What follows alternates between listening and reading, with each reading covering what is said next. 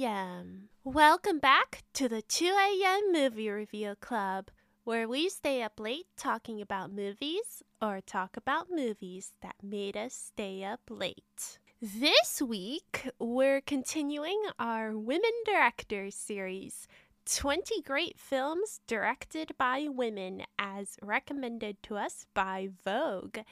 And I am super excited about this episode since I had so much fun researching and talking about the first movie on the list. This week, we're talking about Cleo from 5 to 7. I'm going to give my usual spoiler alert really quickly, my usual spoiler warning. If you haven't seen this, you are going to get spoilers. I am incapable of talking about any movie without spoilers, and even though I'm mostly going to be focused on analyzing this movie and talking about its themes and its background and so on, it's still probably a good idea to watch the movie first, especially if you're interested in it at all, and you should be. This is a really good movie. Alright, so spoilers for Cleo from 5 to 7 ahead. You have been warned. So Cleo from 5 to 7 is a French new wave film from 1962, and don't worry, we'll be getting into the background and history and all that good stuff later, but first, I want to actually talk about the movie and some thoughts I had on it. I'm going to start with a quick summary of the plot for those of you who have not watched it. And I really would encourage you to watch it. It's available on HBO Max. If you speak French, there is a free version on the Internet Archive, and I will have that link in the description. Also, this movie is only 90 minutes, and in my opinion, it's really, really worth your time. So please watch it. Either stop now and watch it, or watch it after you finish listening to this episode. But in case you have an hour to listen to me, but you don't have an hour and a half to watch the movie, here we go. Here is a quick recap. Cleo, short for Cleopatra, but it's not her real name. Her real name is Flora. Cleo is a pop star who's got 3 singles out, so, a rising pop star, but not quite a sensation yet. And in this movie, Cleo is waiting for some test results to come back because she might have cancer. This movie is in real time, so we follow Cleo wandering around Paris for an hour and a half while she waits for her test results, which are supposed to come back that evening.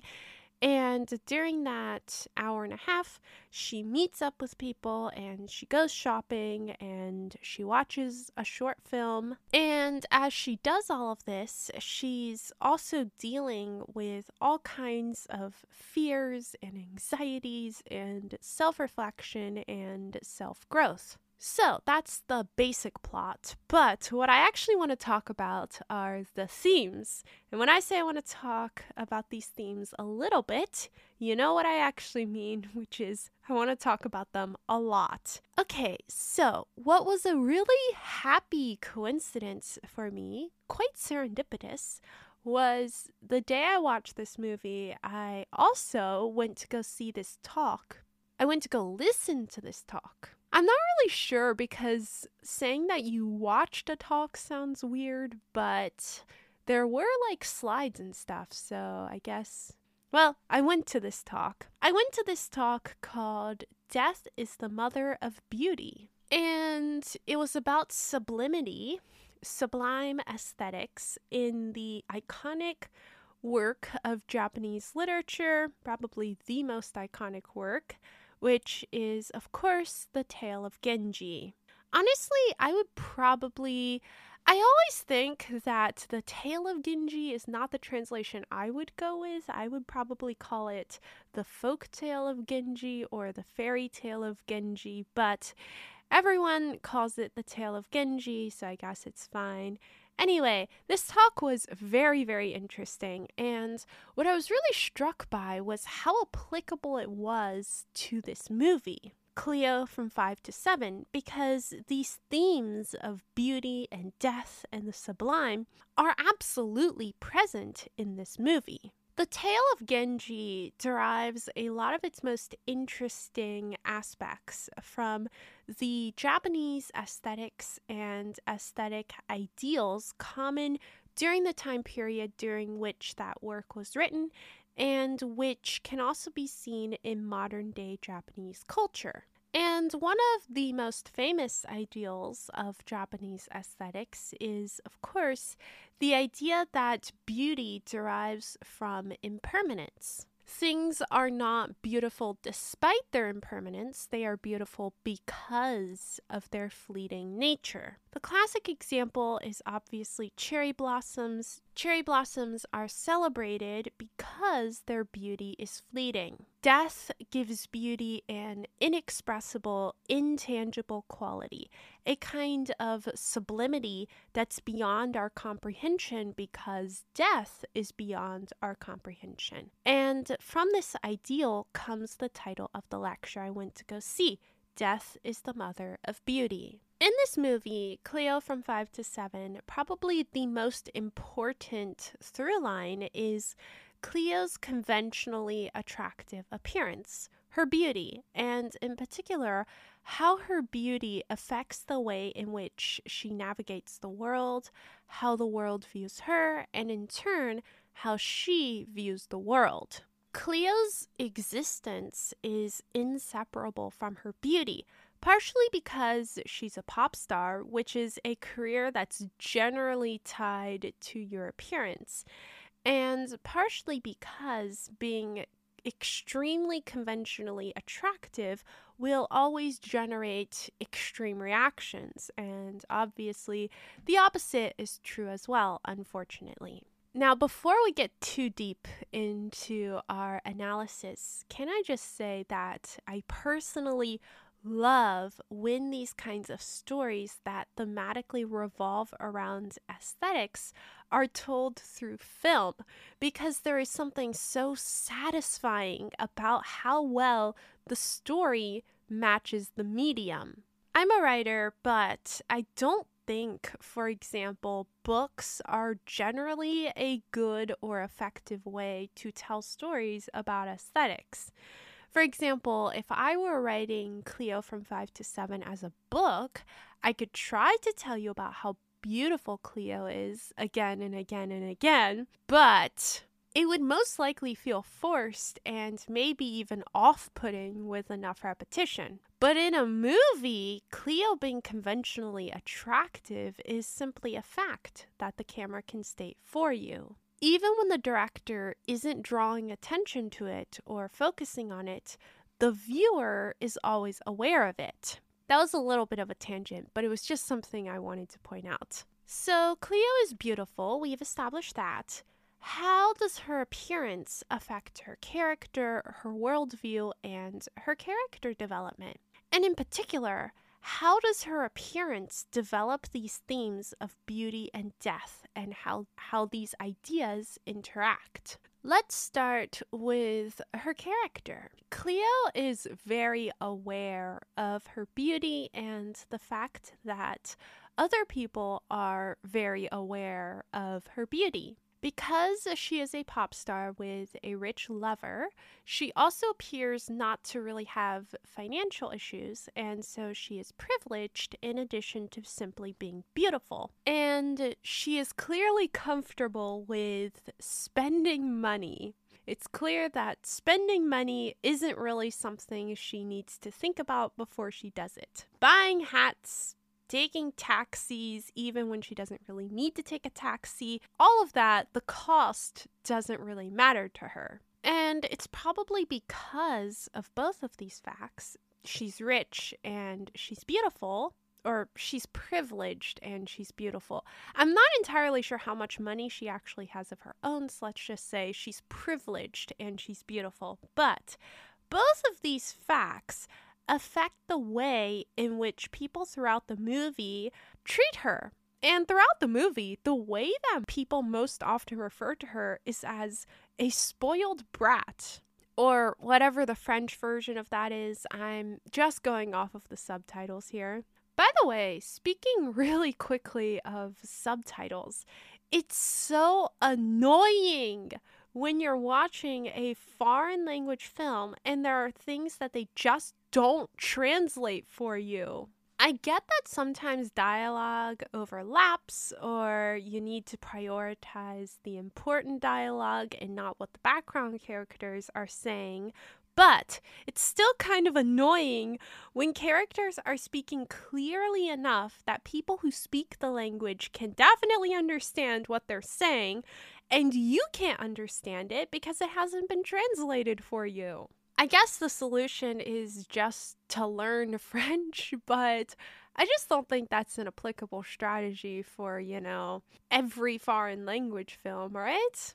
Anyway, that was definitely a bit of a tangent, so let's get back to talking about Cleo. Now let's talk about Cleo's worldview, and here's where things get really interesting and where we can start to bring in those ideas from the Genji discussion that I brought up earlier. During this movie, Cleo is, as we mentioned earlier, waiting to see if she has cancer. She's really afraid that she does have cancer and that she's going to die. And there are a couple of interesting aspects to this fear, particularly at the beginning of her journey, because obviously the internal journey in this film is mostly about the acceptance of death. I say mostly for reasons that we'll get to later, but for now, let's focus on that. The acceptance of death. Near the beginning of the film, when she's first beginning to confront this idea that she might die, she says, ugliness is a kind of death. And she says that because she's beautiful, she is more alive than many of the people around her. Now, I think that what's interesting here is the way in which she links these ideas. Beauty and the binary of life and death. When Cleo says that ugliness is a kind of death, she doesn't mean literal death, obviously. There are different kinds of metaphorical deaths, and what she's talking about here is death of the self. Her current sense of self would die if she were no longer beautiful. And this conception of metaphorical death is a callback to the beginning of the movie, where she's visiting a fortune teller who's doing a tarot card reading for her.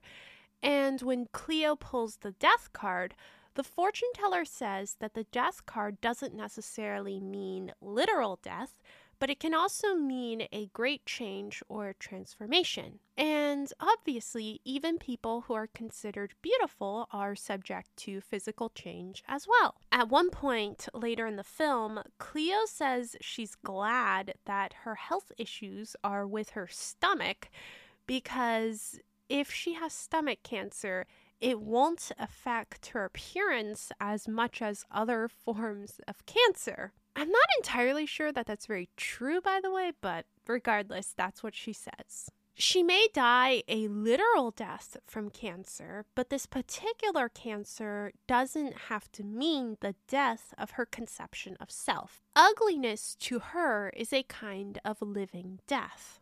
And so what makes this idea that she is beautiful and is therefore more alive, what makes this idea interesting is that we can tie it back to the Japanese aesthetic of beauty deriving from death. Because I think that maybe something that's often missed here is that when Japanese works of poetry or literature or whatever, when they discuss the connection between beauty and death, I think what's often overlooked is that death doesn't create beauty that isn't already perceived. It only enhances beauty that's already there. I mean, you don't see Japanese texts incorporating the aesthetic of worms or, gnats or fruit flies, because worms and gnats and fruit flies are not considered beautiful, even though they're similarly short-lived. Cherry blossoms and other flowers are not just short-lived,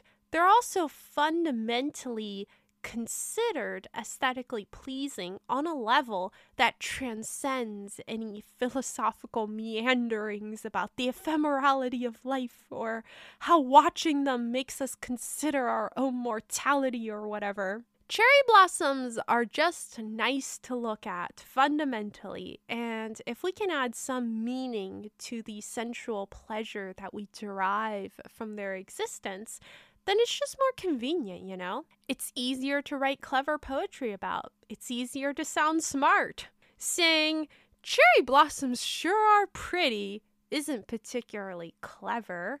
It's an observation anyone can make. But if you make an observation about how cherry blossoms are raining down on the path you're walking, and the petals look like snow, and you're reflecting on how it feels like it's snowing on the path of your own mortality or whatever, then you sound smart. It's an observation that's probably different from everyone else's observations.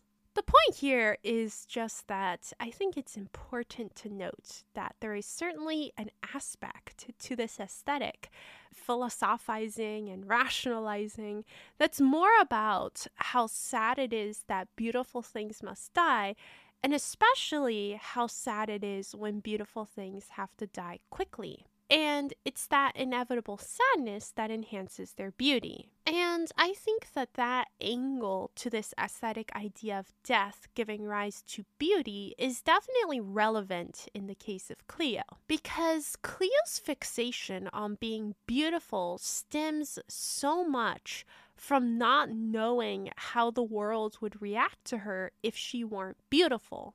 It's not really about herself that she cares about being beautiful for her own sake, and more about how others perceive her to be so beautiful. And we get this perception reinforced for us time and again throughout the film by how much literally everyone talks to her or notices her or just really uncomfortably stares at her. And throughout her journey, she becomes aware of how much this constant attention in turn makes her pay more attention to herself, to the point where she's aware of the attention, but not the people giving her the attention. And she says, I only look at myself. And I think that maybe it can be said that Cleo's fear of death doesn't stem from her own non-existence so much as from this fear that if she weren't alive to be looked at, she would no longer receive attention.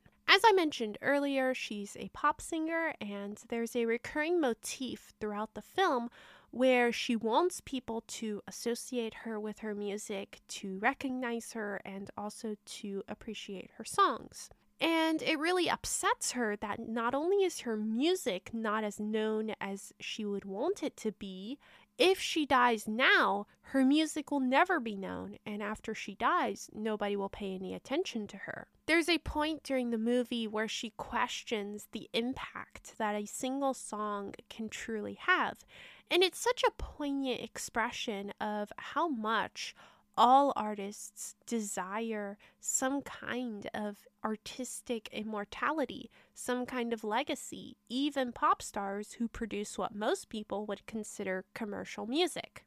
So maybe for Cleo, it's not ugliness per se that's a kind of death, but a lack of attention, and more specifically, adoring attention. And so we can tie back to the Japanese aesthetic of beauty and death here by saying that when the beautiful object, and yes, I am using this language intentionally for reasons that we'll get to in just a moment, when the beautiful object is actually a sentient human being, this valuation of beauty as fleeting is both liberating because it acknowledges that beauty is not a permanent state, but obviously incredibly constraining at the same time because attention and validation is explicitly and exclusively tied to beauty. Now let's delve a little more deeply into Cleo's worldview and how it's affected by her beauty. A constant, never-ending source of attention and validation.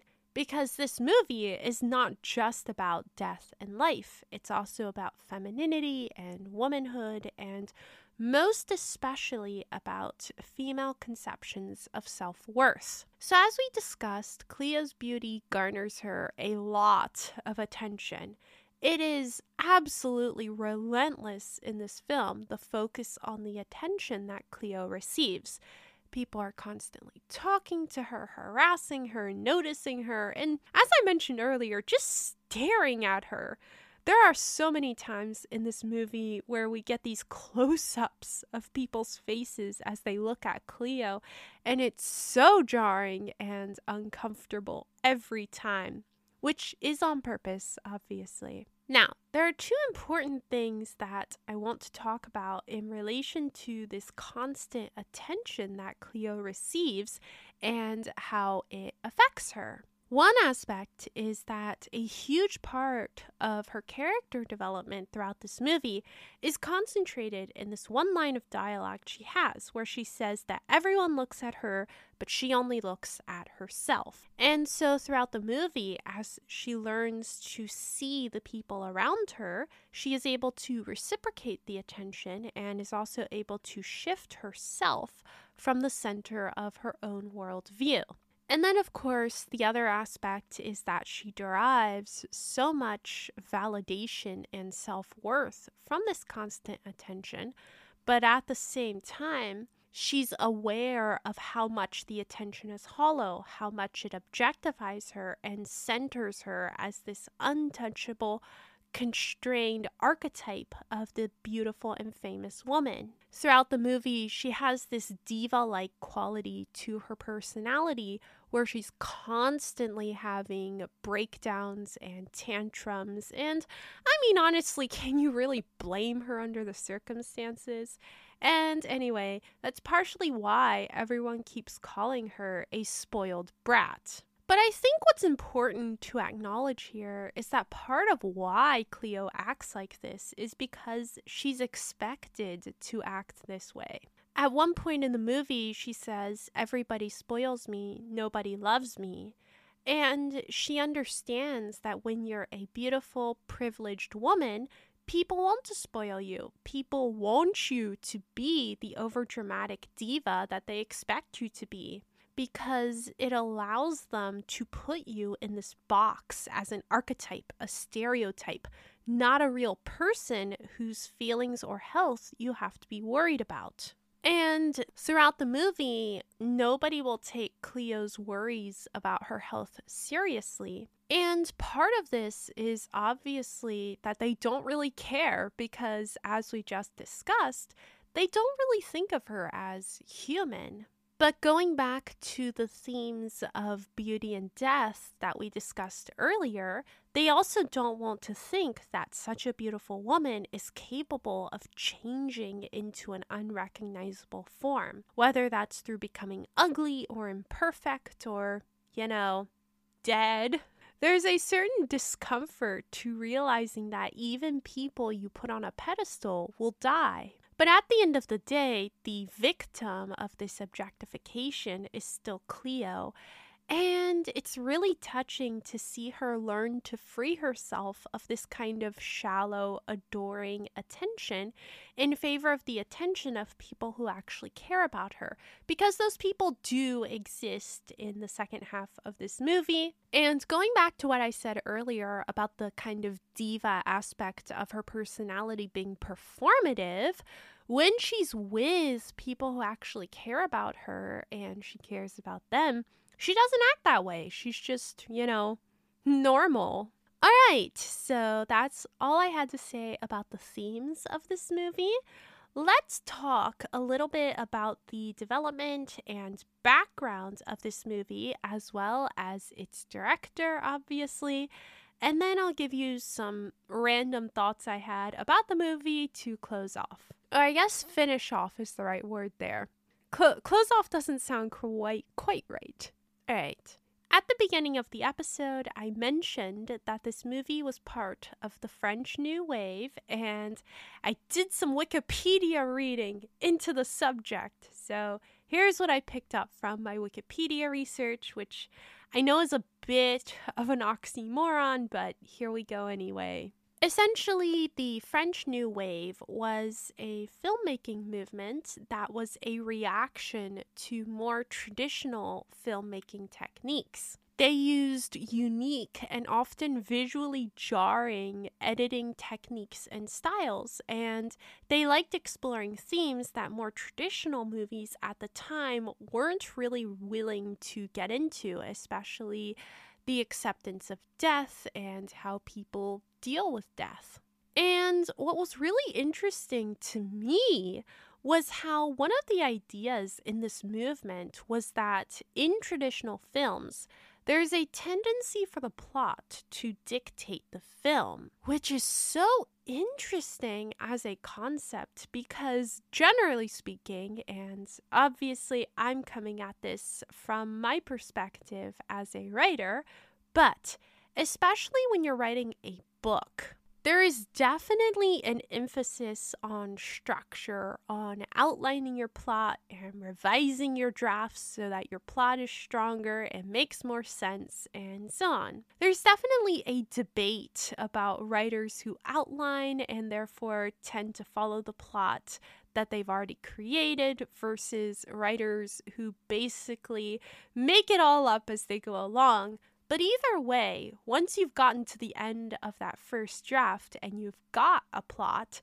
you do tend to stick to it, or at least some variation of it. And so in that way, when you're trying to, for example, focus on characters or themes as opposed to traditional hero's journey type storytelling, I can see how structured plots and using the tried and true plot devices and filmmaking techniques might feel limiting and constraining and like it's harder to tell out of the box stories. However, I will say that, in my opinion, there is definitely a different kind of constraint and almost artifice that's necessary to tell stories the way that these French New Wave movies tried to tell stories. Because there's a lot more pressure to make sure that when you're doing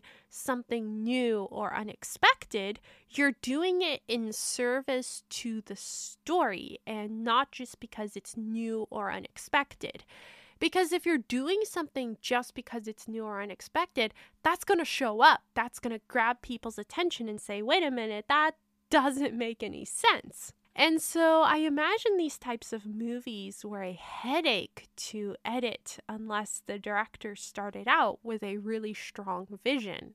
And speaking of directors, another important part of this movement was auteur theory, which essentially means that the director doesn't just direct the movie, they're the author of the movie as well. They write the story, they shoot the movie, they edit it, and put out the final product as their distinct movie that's completely different from anyone else's. And so I think it's especially important to talk about the director of this movie, not just because we're doing a series focused on women directors, but also because this is very much her movie in that tradition of auteur theory. The director of Cleo from 5 to 7 is Agnes Varda, who, according to Wikipedia, was a pioneer in filming outside on location in a time when technological limitations made that difficult. And you can definitely tell that Varda is working around these limitations because a lot of the outdoor crowd scenes don't really have dialogue, and if they do, it's studio recorded internal dialogue. She also liked to hire non-professional actors, which was apparently not common back then, and not common today either, if I'm understanding non-professional correctly here. I think that most people who act in movies are, serious about acting in movies. She made a lot of films that revolve around women and women's issues, which is Right up my alley, obviously. And she also apparently made documentaries. She's regarded as one of the most important and influential women directors ever, which is really cool. And she continued making movies right up until she died in 2019 in her 90s, which I think we can all agree is a pretty full life. For someone who made so many movies about death and accepting death, she had a pretty good run. So that's our director, and I will obviously be looking more into her other movies in the future.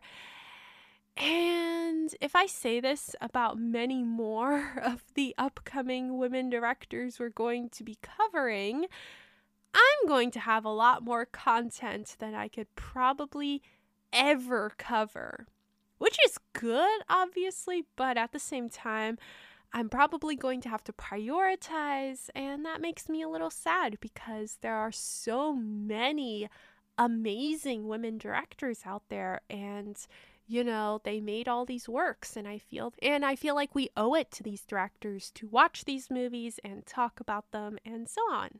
But anyway, that's our director, and this movie, Cleo from 5 to 7, is regarded as one of her best and most influential movies. The BBC apparently did a poll a few years ago about the 100 best films made by women, and this movie ended up at number 2. And not only that, but our director, Agnes Varda, received the most votes out of every other director, which is pretty awesome. And hopefully I'm doing my small part to keep her legacy alive. Okay, let's close out with some random thoughts/observations that I had about this movie. First, there's a point in the film where Cleo's maid tells Cleo to do some exercise, and I thought she was going to stretch or something, but no, Cleo hangs off of this bar that's suspended from the ceiling, and I was so confused as to how that's supposed to be helpful. I mean, I guess it does strengthen your arm muscles and your core, but to me it doesn't really feel like exercise. I don't know. I guess I'm just too much of a cardio person. I love cardio. I'll go on the elliptical every day if I can. It just makes me feel good, And then second, the first half of the movie is definitely the most thought-provoking part. But as a viewer, I enjoyed the second half a lot more.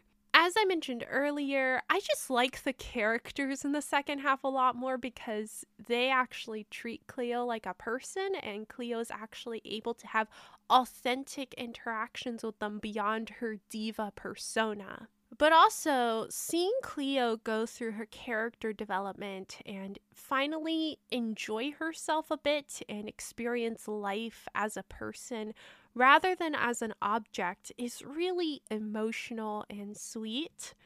The Guardian classifies this movie as a comedy, which I really don't get because it mostly just made me sad. But I'm really bad at understanding any kind of dark comedy as comedy. I love Succession. I've been watching it religiously every week. But I literally did not catch on to the fact that Succession is supposed to be funny until the 3rd season, I think. And also, I guess I do see how the second half could qualify as comedy-like. It's definitely a lot lighter to watch than the first half. But overall, I just would not call this a comedy. And then something else I wanted to mention is that I love the fashion in this movie. I'm a sucker for vintage fashion in general, but there's something about, especially kind of fancy, high-end vintage French fashion that's just so stylish and iconic, especially the scene where Cleo's in the hat shop and she's trying on all of these hats that are objectively ridiculous to look at, but also it just seems so cool to me that you can wear these hats sincerely. I don't know. This movie was visually just so pleasing, and that's part of why I think this movie is a classic. You know, you get to experience the Paris of this era. There's so much footage of just the Paris streets and people walking around. And also, it's just so, I don't know, it's one of those movies that makes you nostalgic for a time and place that, A, you shouldn't be nostalgic for because, you know, a lot of people were suffering, but also, B, there's no reason to, you know, there's no rational reason to feel nostalgic about it because I wasn't there, I didn't experience it, but that's just how it makes you feel, you know? Finally, I just want to talk really briefly about the opening scene where Cleo is doing the tarot card reading with the fortune teller lady. Now, the opening scene, which only shows the cards on the table, is in color. So the cards are in color, but the rest of the movie is in black and white. And I'm not entirely sure that I understand the thematic significance of the tarot cards being in color when the rest of the movie is in black and white. I do understand that this tarot card reading is very important because it's mostly verified by the events of the movie, and it's also very important in Cleo's mind because it kind of represents her anxious/superstitious thinking, which she obviously overcomes by the end of the movie. But I'm not entirely sure why we needed the tarot cards to be in color. I feel like we would have understood their significance regardless. So someone smarter than me will have to explain it to me, I guess. But overall, I really enjoyed this movie, and I really think that everyone else should watch it too. I mean, hey, it was voted number 2 best women-directed movie ever, so please watch it. It's on HBO Max, it's on the Internet Archive if you don't need subtitles, and I think it's both an important movie, but also just a really worthwhile viewing experience. And it's one of those movies where I feel that different people are going to get different things out of it because it's such a layered, nuanced work of art. So that's our second movie on the list of women-directed movies, and I'm really excited to move on to the next movie on the list. But not next week, because next week I'm going to be doing an unexpected Theater Tuesday episode because I realized that a movie I've been looking forward to for like a year now is finally in theaters. I guess I wasn't keeping up well enough, and so I'm going to go see it, and hopefully everything goes well, and then next week that will be on the schedule instead of the next women-directed movie. But after that, I promise we are going to move on to the next movie on the list. And so I hope you guys tune in for both of those episodes. All right, that's everything for this week. This has been the 2 a.m. Movie Review Club.